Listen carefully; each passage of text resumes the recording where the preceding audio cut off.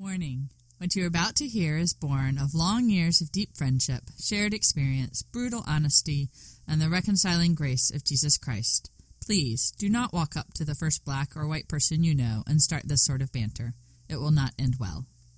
Welcome to Racial Heresy, the show where two Episcopal priests, one black, one white, attempt to violate the established racial doctrines of American culture and provoke you to do the same. Allow me to introduce Father Jarrell Ballantine, a black Madonna and child-loving, I told you so saying, Christian theology rewriting, priest, husband, father, friend, and all-around good Negro. And allow me to introduce Father Case Ramey, a liberal heart bleeding, gradualism, can't we slow it down, appealing, slave castle touring, teaching his children about white supremacy, priest, husband, father, friend, and all-around high-quality cracker. How are you, brother? I am good. I'm good. Merry Christmas. We're almost there. Yeah, Merry Christmas. I mean, who knows? If I'm slacking, y'all, this show will greet you after Christmas. Father That's Case right. blew my cover, so now I gotta try to get this out while it's still Advent, but I probably won't. Who knows? You got 12 days. You got 12 days of Christmas. I'm just so excited because everywhere I turn, there's white Jesus. Oh my we got him in the Lord! crash. We got him in the songs. It's just. I'm dreaming of a white Christmas all over again, and it's all coming true, which is just beautiful. It's Man, just beautiful. oh man! I remember in the Caribbean where I'm from, St. Thomas, Virgin Islands, VI Massive.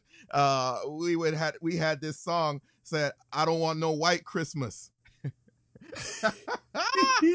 Hey, but I digress because that's a different show. We've already talked about white Jesus and brown Jesus and black Jesus, and we'll revisit that at some point, but not today. Nah. What do we got on tap today? Oh man, it's nothing like the good old season of Advent to have this sort of conversation. Advent, when we prepare our hearts, our minds to receive the incarnate word, to receive the word made flesh in our midst and bringing life and light into the world for our salvation, and just thinking about where we look to for our salvation, whatever that dynamic is. Maybe us as people in general, maybe us in particular as black people. We're going to dive into that a little more, but just where we look to for our salvation and who we trust.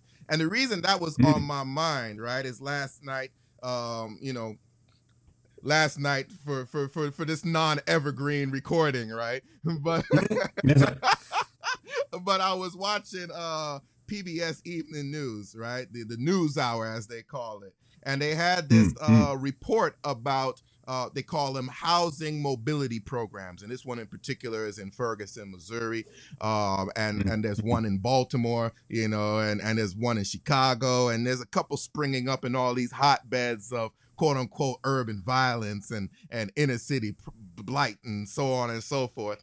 And these programs are, housing voucher programs are another type of name for these, housing mobility programs. These programs are designed to give assistance to needy coloreds, needy black folk, and help them move out of these blighted neighborhoods, move out of black communities, and move into white neighborhoods where they can get better food, better access to groceries, better, education, schools for their children, so on and so forth. And so, it's wonderful. They apply for membership into these programs. Yeah. Lift them up. Oh, my Lift Lord. them up. Uplift. I love it. A hand up and a hand out, both and. And as I was watching this and these people were celebrating these stories and all this quote unquote upward mobility, I just found myself instantly like, ooh, I don't trust that. I see what's going on here, and I'm like, and I turned to my mom, because thanks be to God, my parents are in town from the Virgin Islands after those 2 Category 5 hurricanes. Remember the Virgin Islands, y'all, but I digress. My parents are in town, so I'm watching the news with my parents, and I turn to them and I'm like, I don't trust this, because if I know white folks like I think I know white folks, the main thrust of such a program is to dilute the black power base.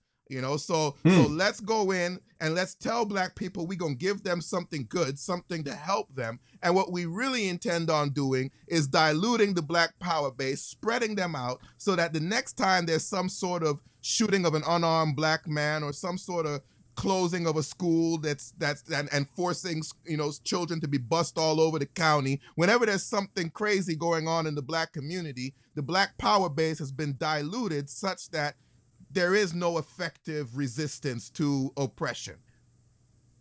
Hmm.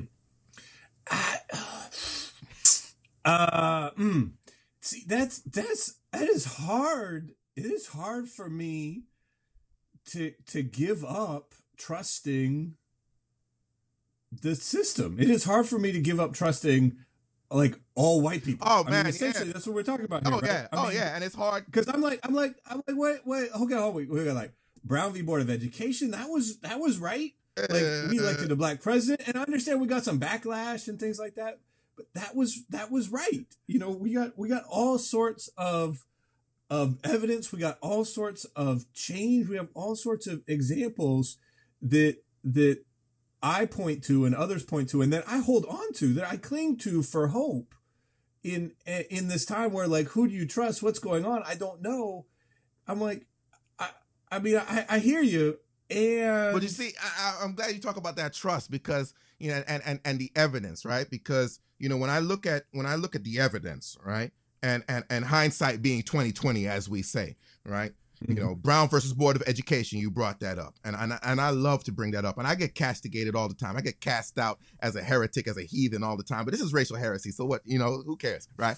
But when I look at that, right, and you say Brown versus Board of Education, landmark civil rights case on segregation and leading to desegregation, arguing that position, arguing that American doctrine. Established racial doctrine of separate but equal, right? And so separate but equal is bad, and so we need integration. And everybody said it, but I don't even think that that's the necessary answer. You know, separate but equal was a problem, but was the problem that we were separate, or was the problem that the separate was not equal? You know, because now we have desegregation, and schools are still unequal. You look at schooling in the inner city, you look at schools are, there's reports that talk about how schools are more segregated now than ever before. And it's segregated now, not along racial lines, but along, you know, demographic, you know, economic lines, and which always come back to racial lines. So you'll see schools in the inner city, schools in you know, Pine Hills, you know, in Orlando area where I live, schools in Southeast DC where I, you know, in areas where I used to live, where they're 99% black. And you'll see schools in, you know, Northwest DC, real far northwest near Chevy Chase, you know, schools in Virginia where you are, the Falls, you know, Falls Church area, so on and so forth, that are 99% white. You know, schools in Dr. Phillips where I happen to live that are 90% white, you know, and they're still segregated, right? And so and they're still unequal in those poor black communities. But okay, I'm trying to find a way not to start the sentence with but. Right? and I mean, but yet, if I mean, this is evidence of change. I mean, how do I not trust? Okay, I mean, so it didn't work entirely. I mean, it didn't work 100%, right? But to use that to then just have to let go. I mean, to man, I know it's hard. You know. It's hard not from the perspective of somebody that's not a person of color, right? But you know, from history, right? We have this evidence of, you know, everything the quote unquote white man has given us coming back to bite us in the ass, right? Like Native Americans thought that they were being moved someplace and given blankets for their journey. Turned out that those blankets contained smallpox. You know, Native Americans thought that they were signing treaties with the government to be respected as an independent nation. Turns out that they were just signing fake pieces of paper that have no meaning, have no bearing on anything.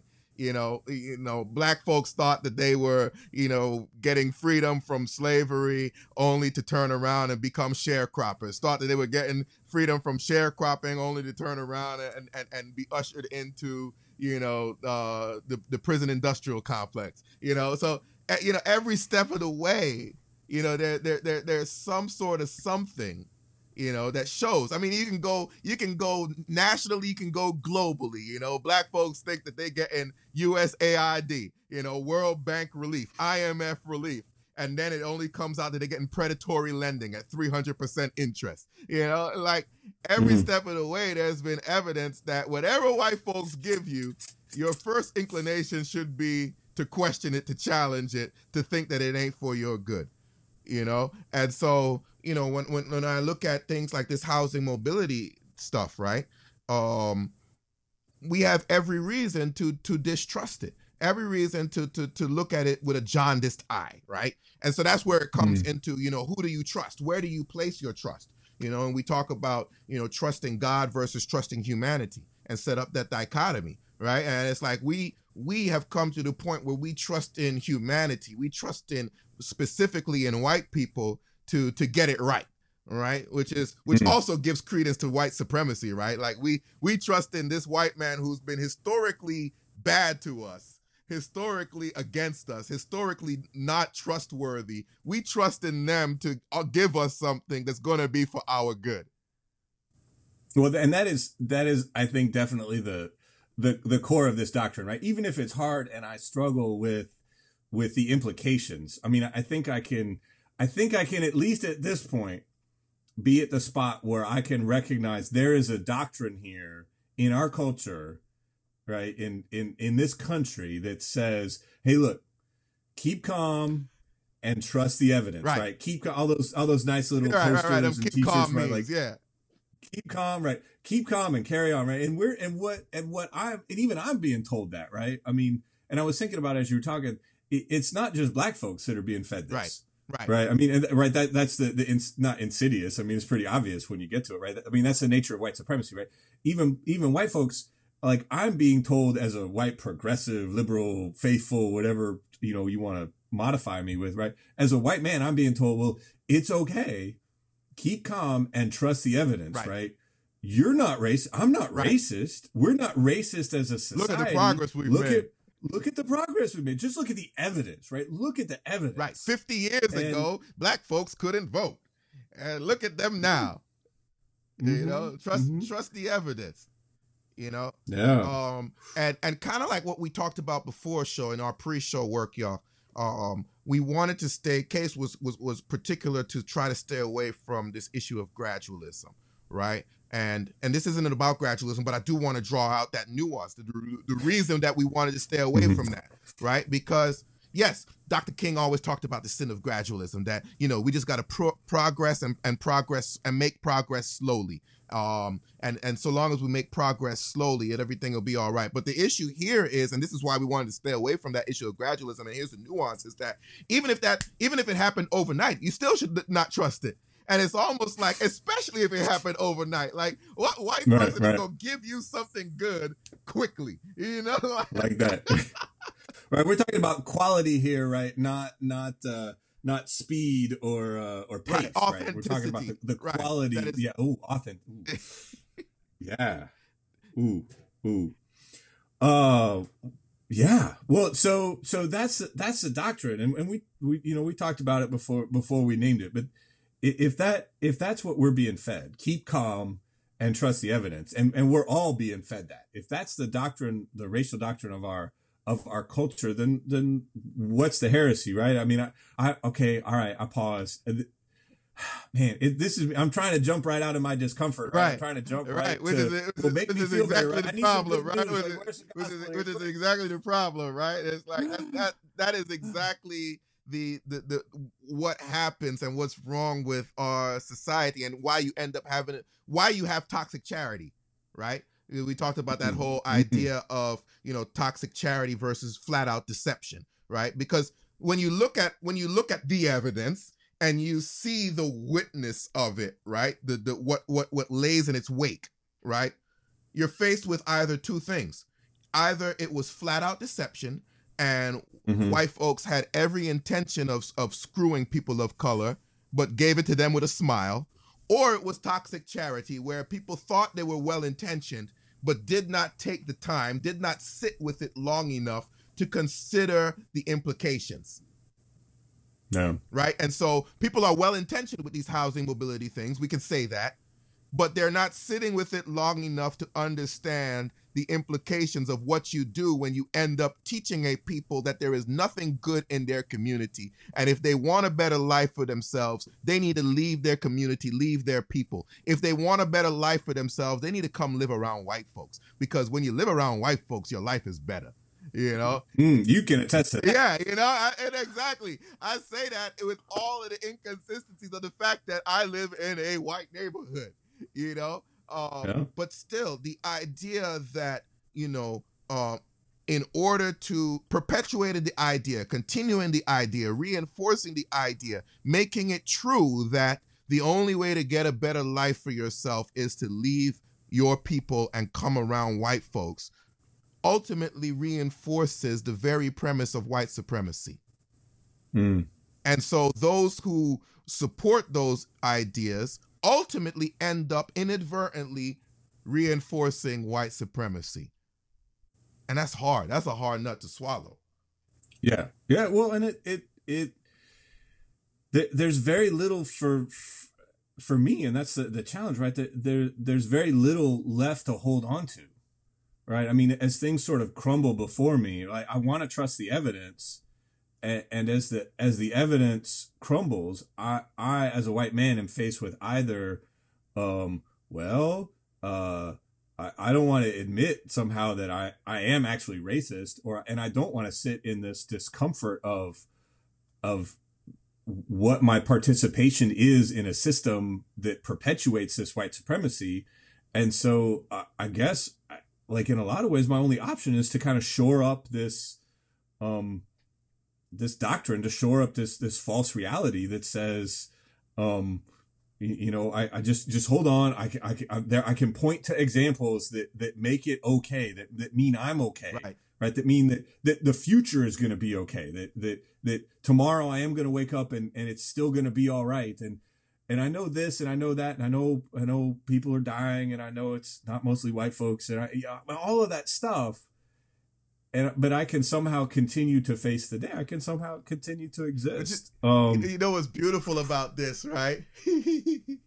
Is it gives me an opportunity to preach your sermon. Case and I talk about how every preacher has like one sermon, and we joke and say that my sermon is always reconciliation. Whatever it comes to reconciliation. And his sermon is always identity. Whatever it comes to, it's your identity in Christ Jesus. And so, when you talk about that, you're right, because but it goes back to where our trust is, for when we talked earlier, we talked about black folks trusting in the system, trusting in I like to say the benevolence of malevolent people, trusting in the goodness of people who have been inherently wicked to you, right?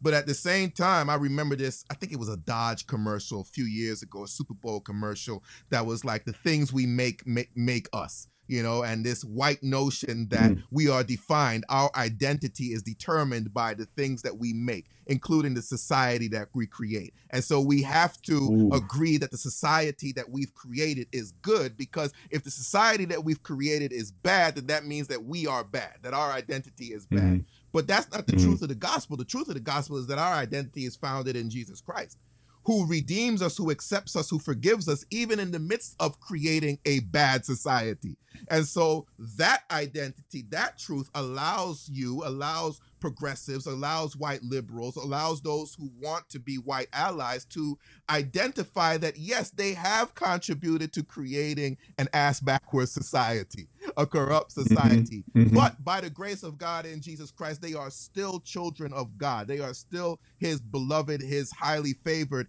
And because of that, they can change. And because of that, they are encouraged to and motivated to and inspired to do different, to identify and embrace their participation in a system that creates toxic charity or that creates flat out deception, and to wholeheartedly repent and make that change for the sake of the identity that they have been given as children of God. And you preach my sermon pretty well, brother. I've been listening to you, bro. That's good. You've been paying attention. That's good. I can learn from a white man. All right. So we got some gospel good news for white folks right out there, and for folks like me, right? I mean that sense of identity grounded in something other than this reality that white supremacy has tried to create for us. Right. We ain't gonna leave all those black folks hanging. No. Because I always got something to say, and it's like, back to that whole idea of who we trust. It's like, I shall look to the hills from whence comes my help. That my help comes from the Lord God, creators of heaven and earth. Like, I don't look to humanity for my help. I don't look to the system or the shitstem, as Rastafarians would say, for my help. I don't look to any quote unquote man. Not like no man, again, no man is an island. Not like I don't need people, because we're all about communion and being in communion. But it's not that you, Mr. White Man, are my Lord and Savior. And so, white Jesus, in the face of Father Case, come and save me. Please do something to help me out of this situation. My trust and my hope comes in God. And because my trust and my hope comes in God, I am free to, and also encouraged to, as the scripture says, test all of the spirits to see whether or not they are from God. And so I am encouraged by the gospel to look at what you give me, to look at what society gives me, to look at what this society that has always been against me has given me, and to test it to see, is this something that I can be, that I should be trusting? Or is this something that I should see it as deception, or even as toxic charity? Even as we were preparing and talking about this today, there was a verse that came to mind, from John 14, and it says, where is it? I do not give as the world gives, right? I don't give to you as the world gives. And the first part of that is peace I leave with you, my peace I give to you. I do not give to you as the world gives, right?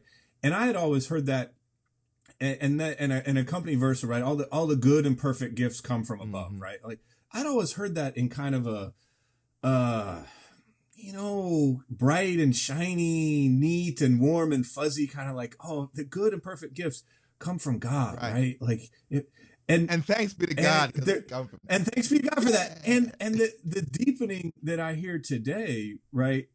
Both for white folks and for black folks, right? I think to kind of bring this together in a little bit of reconciliation, I hope, right? Let me try, right? Is not just goodness in that, but warning and power, right? That God gives differently, right? That good and perfect comes from God. And stuff that comes from white supremacy, or stuff that comes from society, or stuff that comes from government, or stuff that comes from something that is other than God, right? If good and perfect comes from God, if it's not coming from God, you got to at least ask the question, right? I mean, we got to at the very least, just be like, well, let me check on that, right? Let me get some ID or something and see. Let's check some ID. Let me card it. Let me card it. Is it 18? Is it drinking? And that I don't know.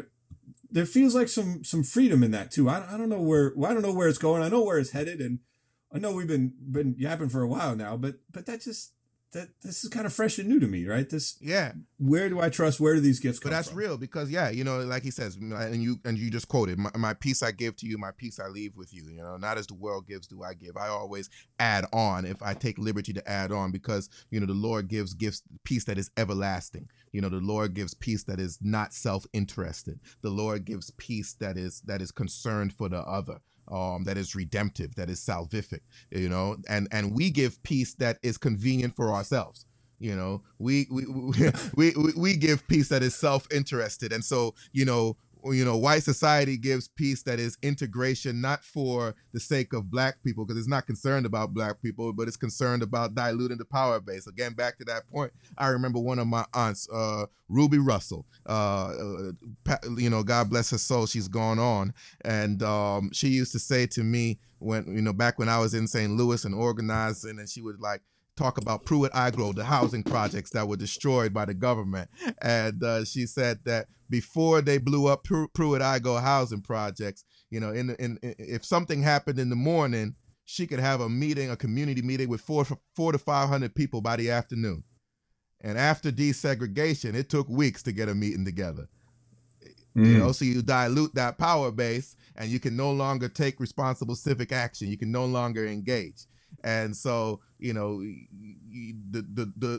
world gives peace that is self-interested, that is concerned for its own well-being and upholding itself, upholding, in this instance, white supremacy. Whereas the Lord gives peace that is everlasting. And so, like you said, we should at least question it, because all good and perfect gifts come from God. Only good and perfect gifts come from God, and all good and perfect gifts come only from God. We can say it any of those ways. And it encourages us, like you said, to at least do our due diligence to ensure that whatever the world is giving us is indeed from God, and only then would it be good and perfect. Well, so we got, y'all know who listen there, you know that we got no easy answers. We got no pat solutions. And so I'm curious to get us started there, Father Terrell. So how in the world do I live in this world? I mean, what steps do we take? I mean, there's the move everybody to South Carolina and establish an independent nation. Free the land. Provisional government, Republic of New Africa. Free the land. All right. That's another podcast. We'll put that on the list to do later. And we want to hear from you, listeners out there. How do you test the spirits? How do you live in a world where every gift, everything that's offered to you may be twisted and used? How do we sustain ourselves, and how do we move in a world where this happens? I don't got a lot of good solutions to get us started, and I'm hoping maybe you got one or two, and then I can disagree with you about that. Oh man, well, I think first order of business is to be in that space where we admit that that's the reality, where we can step back and admit where Black folk can stay calm enough, long enough, because you start talking about the legends of the civil rights movement, and you can't talk about what they did. You can't talk about the way that Thurgood Marshall argued Brown versus Board of Education. Oh, no. And you can't tell white folks that they ain't good, and then they haven't done this, and we flare up instantly on both sides. But can we stay calm enough, long enough to be able to hear and then look back and see where those things have gotten us? Have they gotten us where we thought they were going to be? And if we are set in stone that they were all well-intentioned, then we at least have to admit that they were toxic charity, because they did not have the positive effect that we had hoped for. At worst, we should be able to identify in some instances where it was downright intentional. It was downright and flat out deception in order to maintain the balance of power. And when we can stay calm enough, long enough to admit those two things, I think we'll be on the road to finding some tangible solutions. Well, we're going to have to thank you. We're going to have to do some things about maybe a follow-up podcast on Brown v. Board of Education, because I ain't ready to throw that one out the window. We're going to have to, I'm going to go on the record now for those of you who are listening, right? Like I was not the one advocating against Brown v. Board of Education. We just throw that out there. I am going to take away, from our scripture and from the conversation, this idea of at least asking myself, what is the self-serving part of this piece for me, right? What is my benefit in this moment, right? Is this really peace, or is this self-serving? Because those two don't coexist, right? Peace of God, as you said, so articulately. I was so amazed at how articulate you are. So well spoken. It's so well spoken. Yeah, and that's going to stay with me. I mean, really trying to reflect on where am I in this? So yeah, that's what I'll take. Man. So we want to know what you take away. And so, we create a safe space for everyone to hopefully engender. I mean, this is the goal of sharing these conversations that Father Case and I have, to sort of model the way of having these sorts of conversations and remaining reconciled in peace and in love and in all good things, assured of our identity in Jesus Christ. But so we've established the Facebook group. Go to racialheresy.com/Facebook.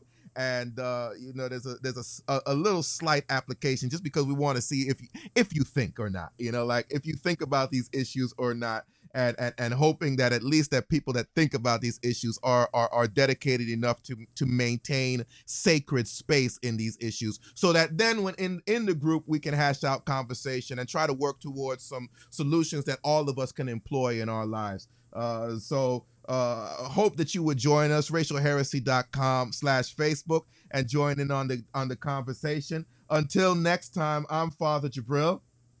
And I'm Father Case. Imploring you to risk it all and exercise whatever power and whatever privilege you have to become a racial heretic. And now here it is, your moment of sin. The spotlight on Keaton also cast attention onto Kim's prior social media posts, including this one, where she's holding a Confederate flag, a symbol of pride for some and racism for others. Her daughter's Twitter also contained a family photo with a Confederate flag. The only two photos on my entire planet that I'm anywhere near a Confederate flag. It was ironic. It was funny. It didn't have anything to do with racist intent. No, absolutely not. Thank you for listening to Racial Heresy. Be sure to visit our website, racialheresy.com, to post your questions, comments, and feedback, and to share your own stories of life as a racial heretic. Want to hear more? You can find past episodes of Racial Heresy on iTunes and the Racial Heresy website. Want to hear even more? Invite Racial Heresy to speak at your conference, council, church, training, or event. Email us at ebonyandivory@racialheresy.com or visit our website for information on speaking engagements.